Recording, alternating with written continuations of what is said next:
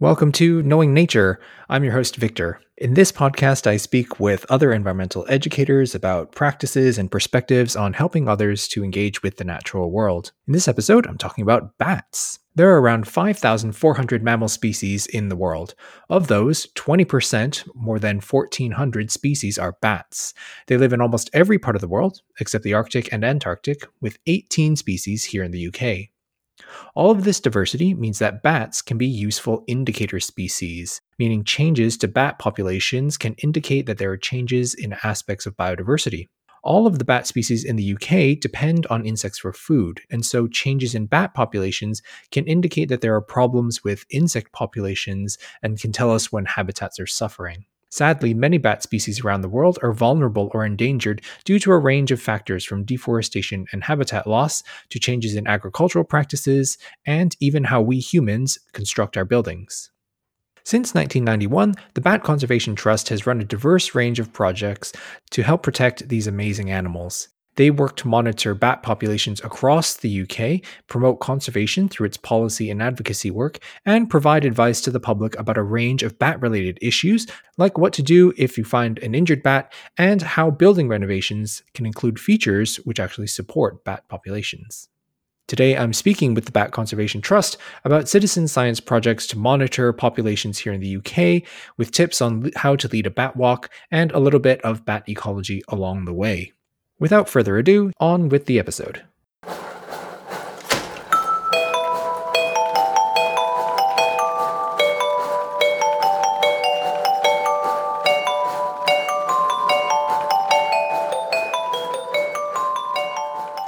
Joining me today to talk about the Bat Conservation Trust is Philip Briggs, one of their monitoring managers. Welcome to the podcast, Philip.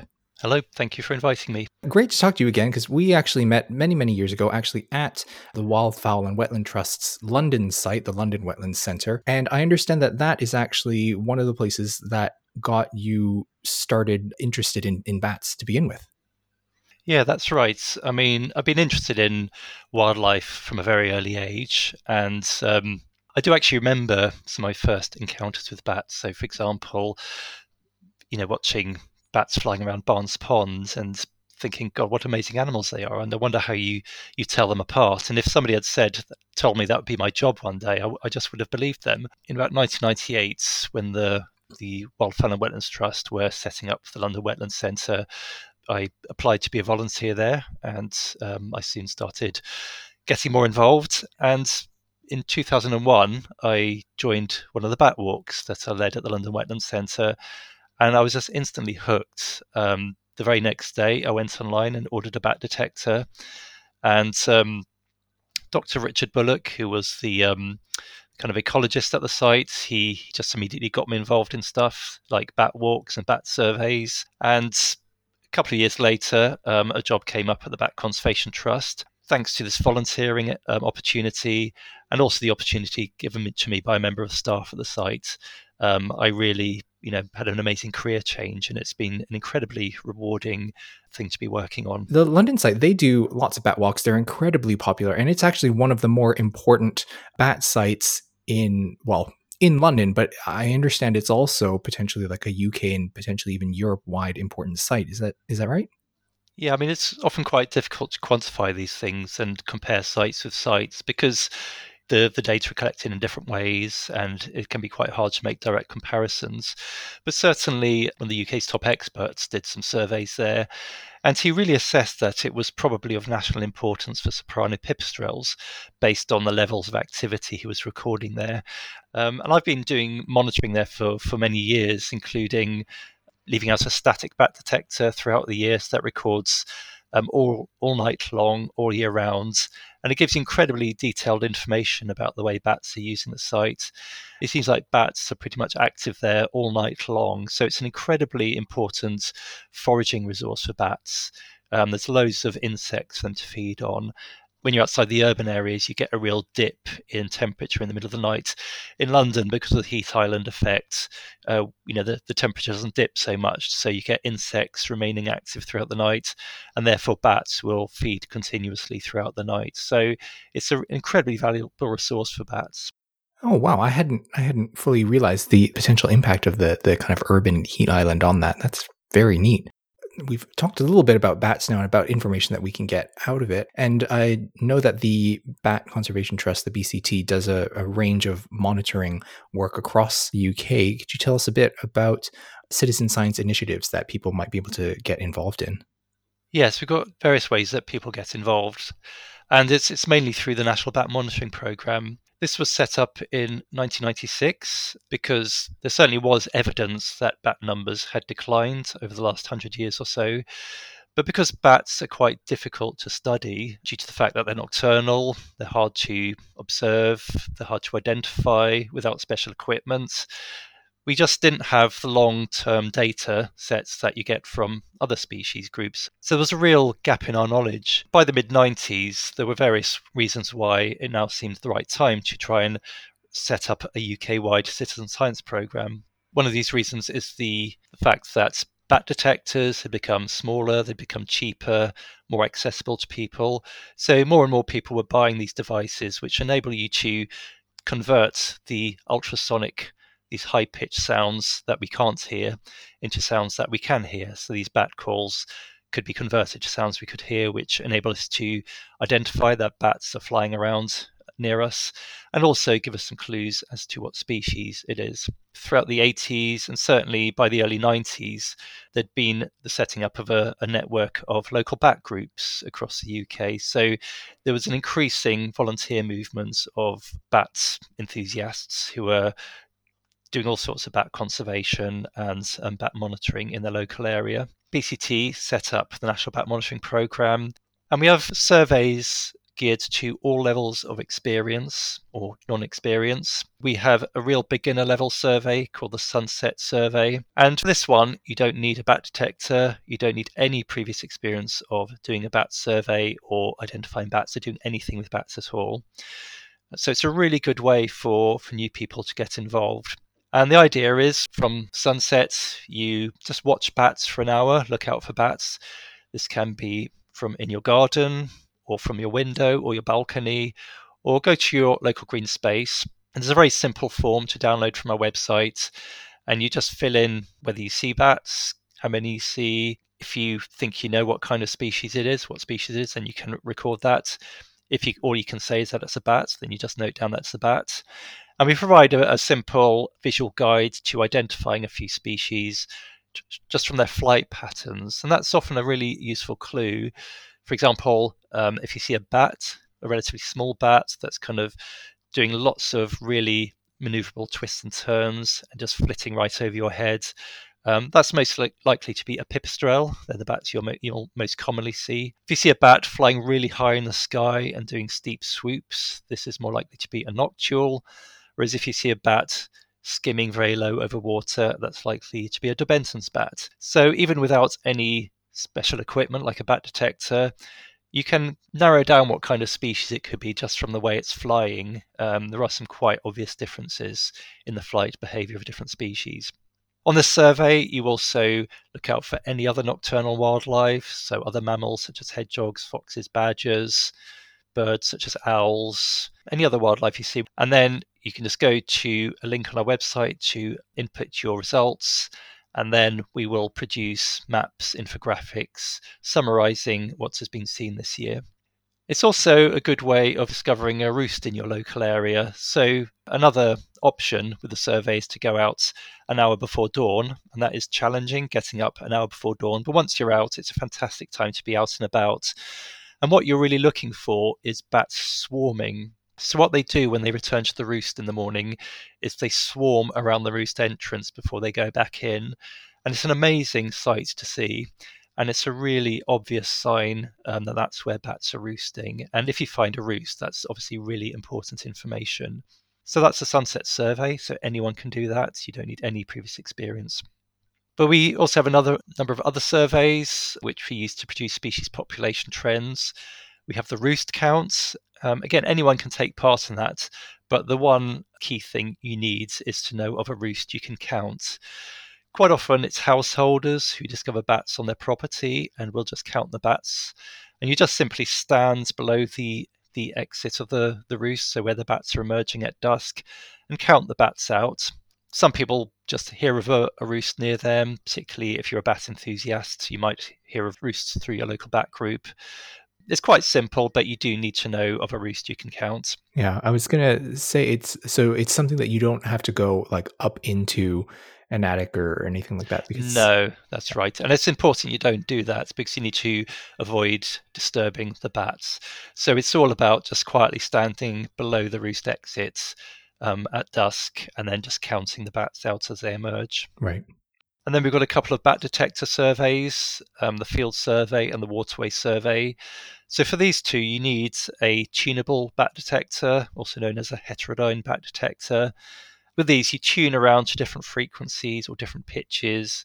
It's a bit like tuning into an old-fashioned radio, so similar to different radio stations broadcasting on different frequencies. Bats will, in effect, broadcast or emit their calls at different frequencies. So you tune to different frequency settings on your bat detector to listen in to different bat calls. You'll hear the high-pitched sounds converted into very distinctive sounds and rhythmic patterns. And with a bit of practice, you can learn to differentiate between different species based on listening to their sounds on one of these bat detectors. Both these surveys involve walking a transect. So a transect is a route that's been mapped out with various stopping points where you stop to record for a set number of minutes and count the number of times the bats fly past. For the field survey, we focus on common pipistrelle, soprano pipistrelle, noctule, and serotine. So this is for people with a bit of experience, maybe a little sort of reasonably good experience with identifying a range of species. The waterway survey in August is a bit simpler. You're just walking along a 1 kilometre stretch of waterway. You stop for 4 minutes at a time at 10 stopping points, and you listen out for de Benton's bats. As I mentioned earlier, de Benton's bats are the bats that skim very low over the surface of the water. So when you pick up what you think sounds like a de Benton's bat on your bat detector, you then just look at the surface of the water to see if you can see bats skimming low over the water. And then the fourth survey from which we collect data used for producing species trends is the hibernation survey.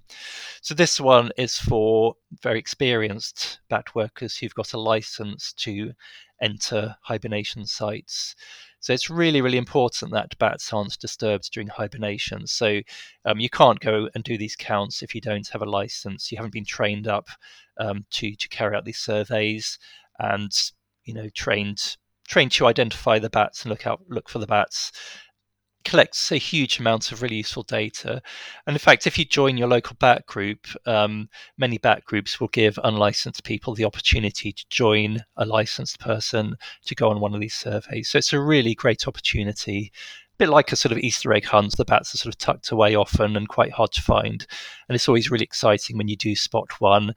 The next challenge is trying to identify it from what you can see of the bats. It is really, really fascinating, but it can only be done if you're with somebody who does have a license or if you've got a license yourself. With those hibernation sites, will they be the same sites that they use for roosting, or will they have different hibernation from the rest of the year roosting sites? Mostly they'll be different sites because bats they've got very different roosting requirements between the summer and the winter. So in summer, the females form large maternity roosts, and they will pick a roost, usually often a building or a tree, which is nice and warm. So it might be sort of particularly in a position where it's warmed by the sun during the day. And they will also crowd into these roosts in large numbers because obviously lots of bodies means lots of warmth. Really, they want to keep their bodies warm to promote the development of their babies. And at this time of year, the males will probably be roosting on their own or in ones or twos. They don't need this type of roost condition. In the wintertime, though, bats, it might surprise some people that they're actually looking for quite a cool place to roost. You think of most animals trying to keep warm during the winter, but bats actually go into a torpor because there are very few insects around, which is what they feed on in the UK. They go into hibernation, they lower their body temperature, slow down their whole metabolism, and this will mean that they can survive the winter just on the fat reserves that they've built up before going into hibernation. They will wake up occasionally to feed if it's a milder spell, or occasionally they will come out to drink.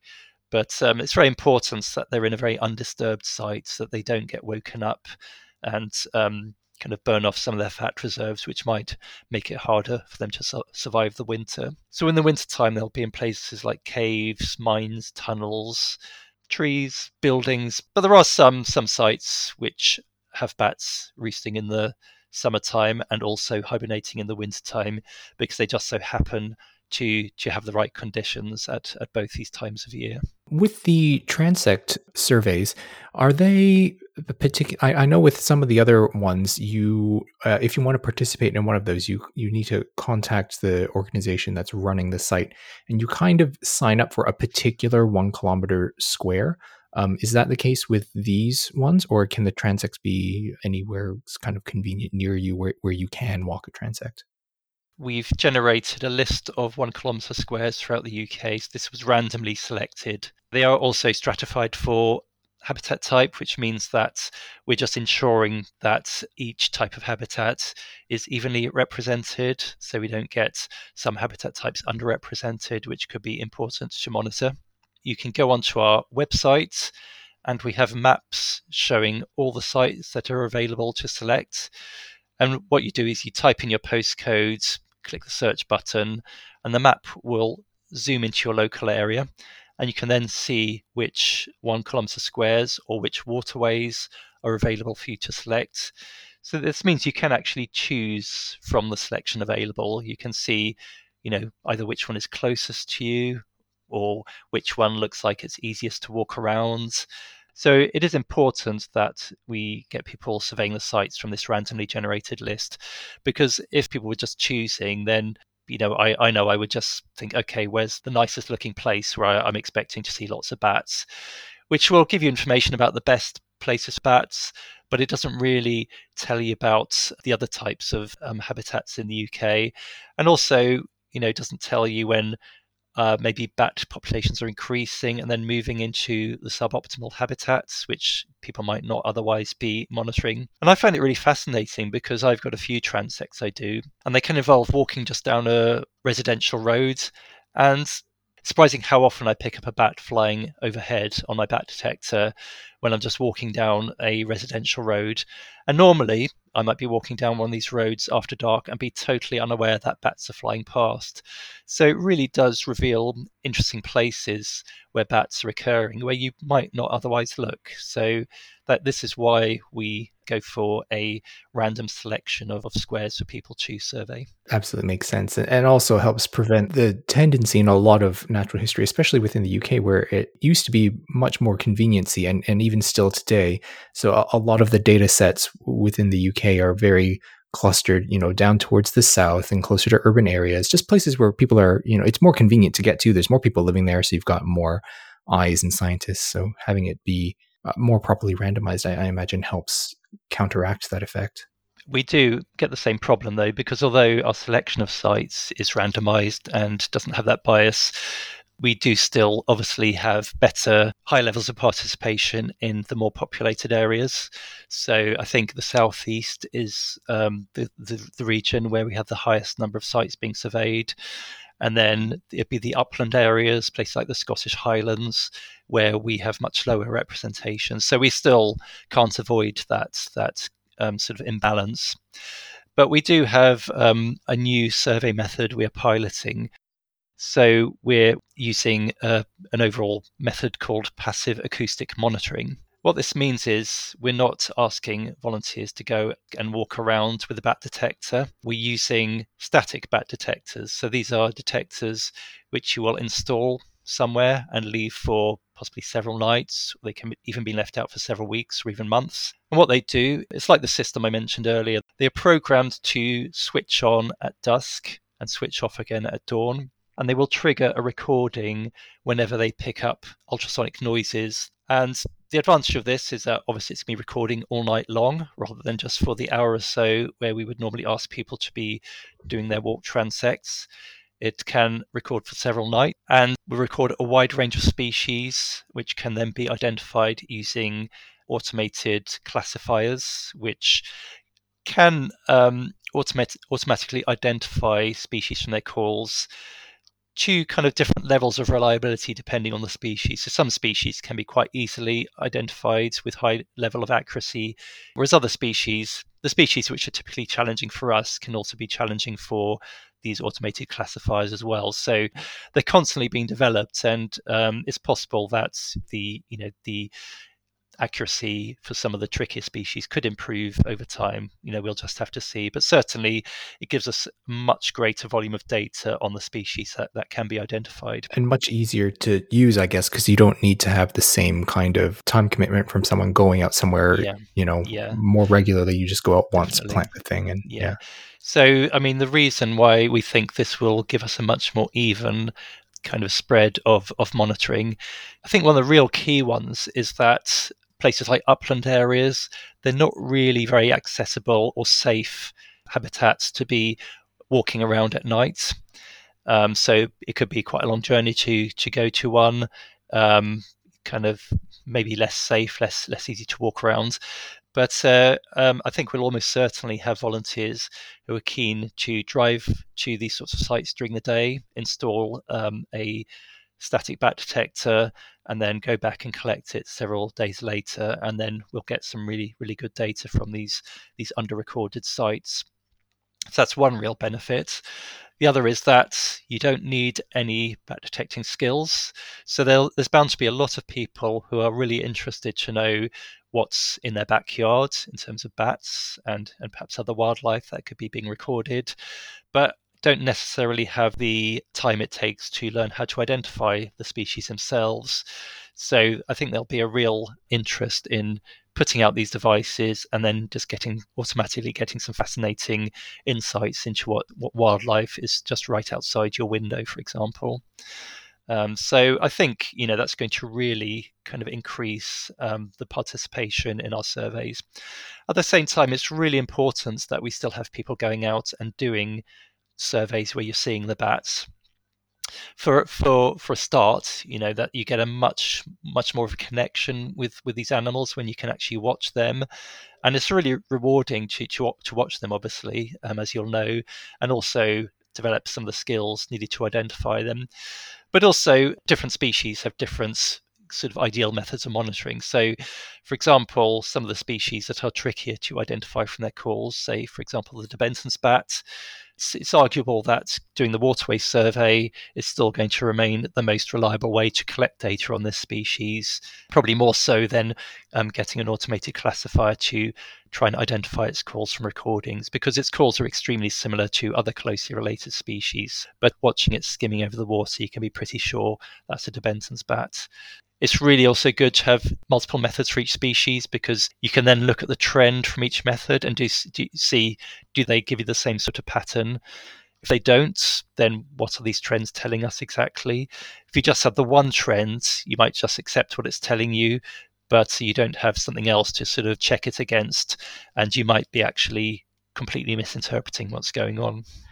So one of the things you just mentioned is definitely something that I found true, is that actually going out and doing a bat walk was just such an amazing experience, and it gives you a real sense of wonder about these animals. And I think a kind of informal or less formal bat walk rather than a survey is something that a lot of educators or a lot of sites might find really approachable. And I know you've led quite a few bat walks. I was wondering if you could talk through any tips or tricks for any organizations out there that might be interested in organizing a public bat walk.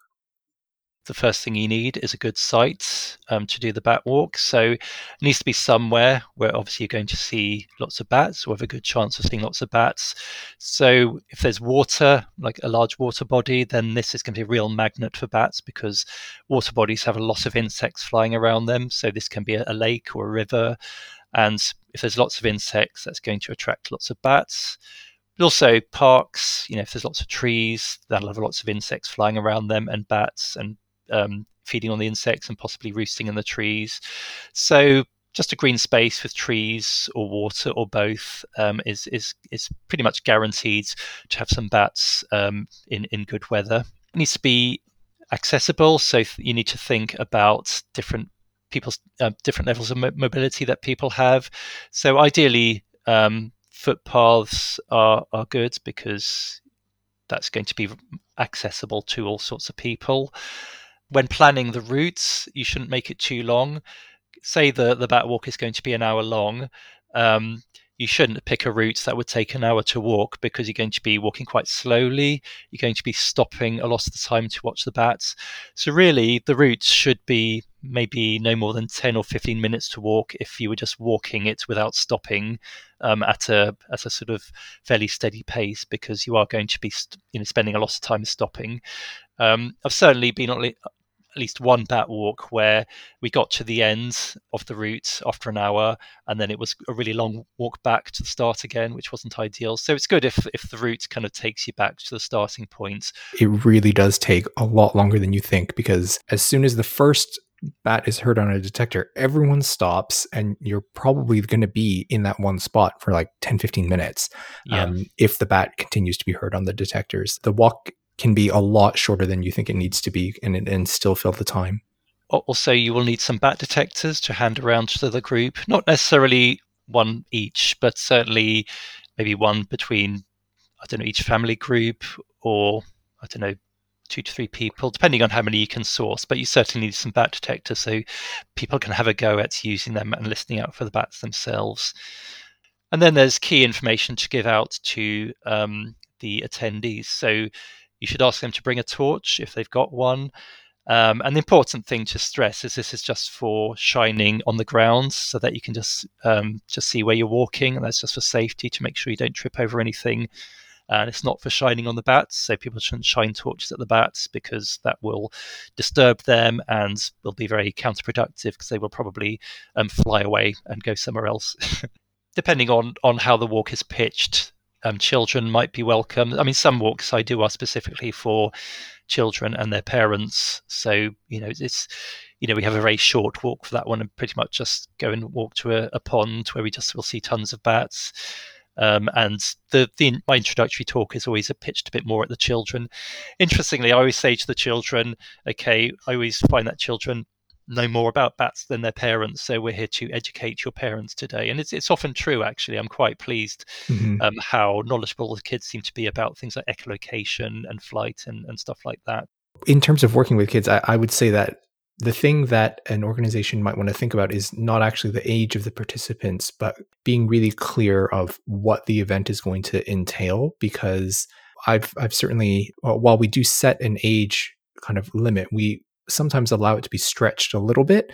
Often it's not down to the age of the kids, it's down to, can they stay up late enough, and are they going to be okay with a certain length of walk? Because even an older kid, if they are the kind of kid who is not going to stay interested in just sort of walking and quiet chatting for an hour, then it's not a suitable event for them, right? Whereas you can have a 6-year-old child who's quite happy to go on a long walk, in which case a bat walk would be suitable for them. So my suggestion to organizations would be to not be too stressed out about that, and be and stress more to parents what the event is going to be, so that the parent can really consider whether or not it's something that their kid's going to be into. Yes, I mean, I've had a variety of experiences in terms of how much they enjoy it, and how long they can sort of stay out for. I think on the whole, I mean, kids seem really enthusiastic. I mean, they love being out at night. They love having a torch to hold and that sort of thing, having a bat detector to listen to. If anything, they can be over imaginative, and they'll be constantly saying, "Oh, I heard another one. I heard another one," and I just think, I haven't heard anything there. I think they're being a bit over imaginative there.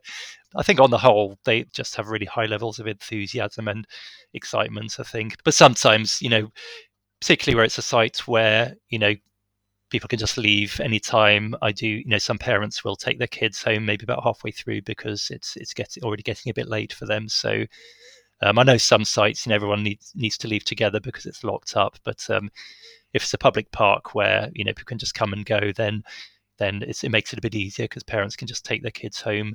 And then the other question I had was about the number of people to have on a walk. I know I've been involved in walks with a fair number of people, and it feels like it's more down to the number of staff that you can have at the event, really, and also the size of your site, Mm. obviously. So if you've got like a fairly large open site, you could actually accommodate quite a number of people if you've got the number of staff and bat detectors to kind of shepherd them. Yeah, and it is really important that everyone can kind of hear and see what's going on. So if you've got a number of people who can actually talk to maybe smaller subsections of the group individually, so they can actually hear what's going on or see what's going on, then obviously you can have a bigger group. For me, I would say normally if it's just me leading it with somebody from the organization, I can usually manage up to about 20 people. I mean, it can be a little challenging at times, but that's probably the maximum I would go for. But then if I've got somebody else who's kind of co-leading it, we could go for 30 or more even. And like I said, if you've got too many people and it's just you trying to communicate to them, people at the back probably won't be able to hear you, or they won't be able to see the bats or whatever. So if you're if you're going for a bigger group, it's handy to have somebody else so you can maybe split the group a little bit, so different people are listening to a different person talking and pointing things out. I used to be asked to lead a bat and owl walk, and they would just promote it and then just see how many people turned up. And I think one time we had about 75 people, Wow. which is Wow. crazy. Yeah. But luckily, the park is a huge site, and we're able to have people kind of all sort of maybe spread out in front of the huge lakes in the middle of the park. And I'd have to sort of talk and sort of walk back forth a bit, like sort of like a sort of felt a bit like a army parade ground a little bit, I suppose. But but I was able to sort of if people were spread out, people could see bats and they had bat checks and they could hear what was going on. And I'd quite often have to say something and then go to the other end of the row and just sort of say it again, just checking people were hearing. So it's a bit more hard work for the leader when you've got such a big group.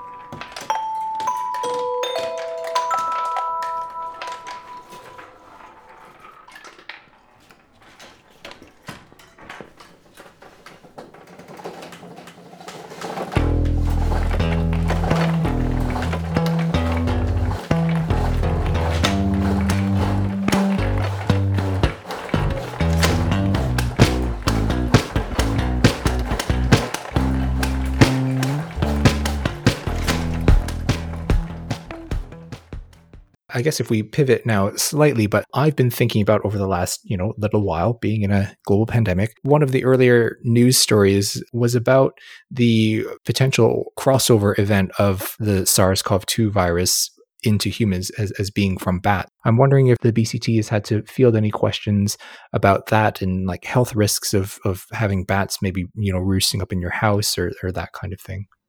Yes, obviously that has been quite a big sort of topic for us over the last couple of years. And we do have information on our website about this. And I mean, have been a lot of misconceptions, which have actually really led to people taking drastic action in some parts of the world, and in fact, killing bats or destroying bat roosts just because of a misperception that these bats are a health risk to people. What scientists do agree on with COVID-19 is that it is caused by a coronavirus from an animal. It's a zoonosis, that's a human disease of animal origin that has jumped to humans. But which animal SARS-CoV-2, so SARS-CoV-2 is the virus behind the COVID-19 pandemic. So which animal that came from has not been confirmed yet. But it is likely that it has its ancestral origins in a bat species. But the really important message is that the transmission of COVID-19 is from person to person. So it's not from animals to people that's causing the pandemic, it's from people to people.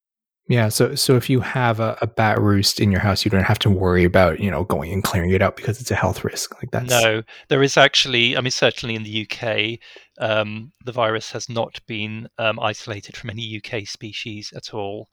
Um, so we say to people, if they've got bats roosting their property, there's nothing to be worried about. In fact, the reverse is possibly well. There's certainly we're applying more caution the other way around, because there is a big question about whether humans can transmit SARS-CoV-2 to bats, which would obviously be a big conservation issue for bats. At the moment, we really don't know, but the it's certainly considered to be a credible risk. So more research needs to be done to understand the level of this risk.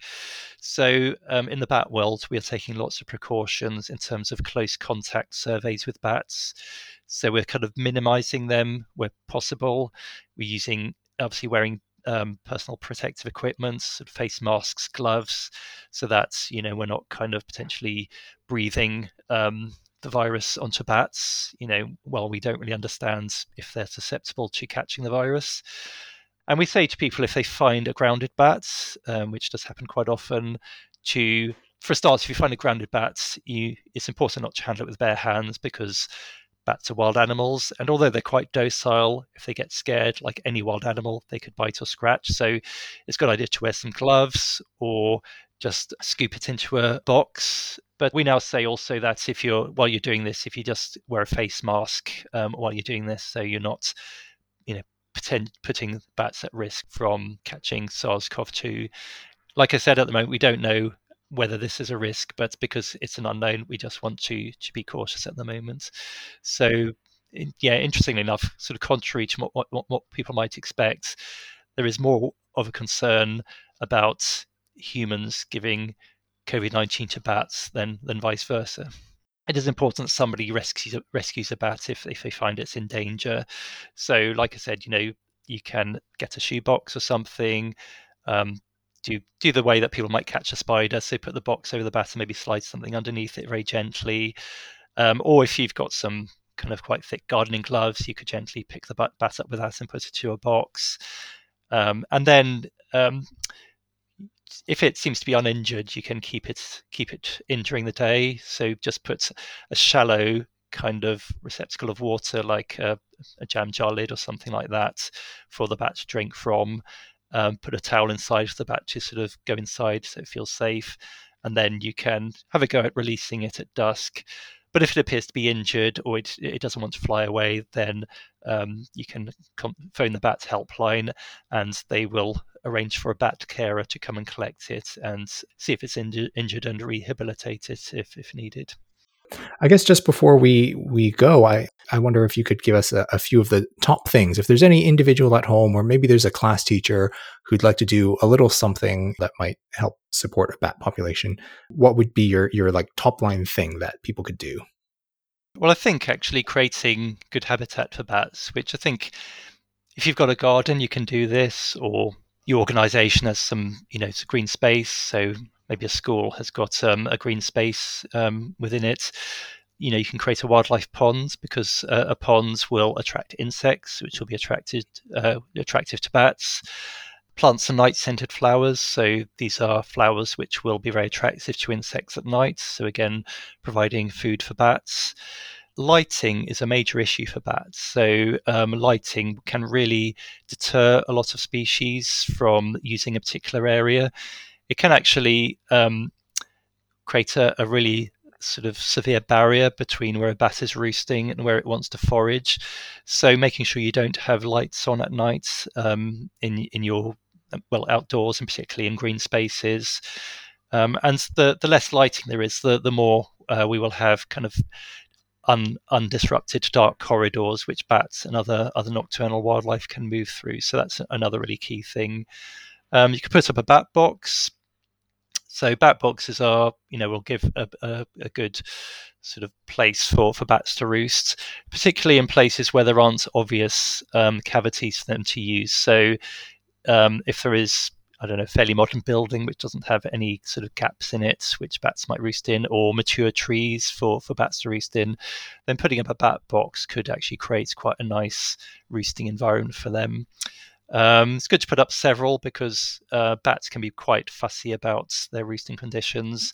And, well, for a start, it might take them a while to find a bat box, and then perhaps the temperature within the box might not be quite to their liking. So having several bat boxes, maybe at different aspects, kind of pointing in different directions, so they might get the sun in the morning perhaps and be warmed up by that, or they might be cooler when bats want a cooler temperature. It means that you'll have a better chance of at least maybe two of them being used. Yeah, and unlike birds, they often, don't want to nest near other ones, but bats are a bit more sociable than that, aren't they? Yeah, that's right. So you could get lots of bats roosting in a box. If it's certain species, you could get a maternity roost of bats within a bat box. But then other times of year, you might just get one or two bats where they're not kind of wanting to huddle up together so much. They want to sort of just lower their body temperature to the ambient temperature without kind of snuggling together for additional warmth. Having said that, I have occasionally seen bats huddled together in hibernation, which sounds a bit counterintuitive to me if they're trying to keep their body temperature down.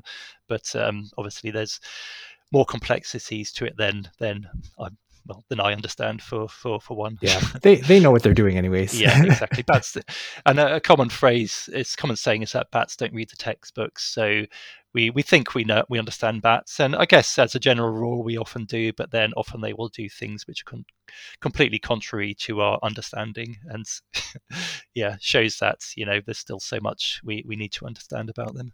Yeah, absolutely. Well, thank you very much, Philip, for all of that. It's been really great speaking to you, and especially about all the different citizen science monitoring projects that the BCT is coordinating with. It's really great. Yeah. So if people want to take part, if they go to bats.org.uk and then click on our work, and then they'll find information on the National Bat Monitoring Programme. And as I said, there is something for everyone. So if you've got no previous experience, if you don't have a bat detector, but you're just really interested to see what bats you can discover close to home, then just do the Sunset Survey. Virtually everyone who does that survey sees bats, plus other kinds of wildlife. So it's a great way to get started. And I'll plonk links to the BCT and all of those different monitoring schemes in the show notes for this episode. But thank you very much, Philip, for coming onto the podcast and speaking with me. Okay. Yeah, it's been nice to catch up with you again, Victor.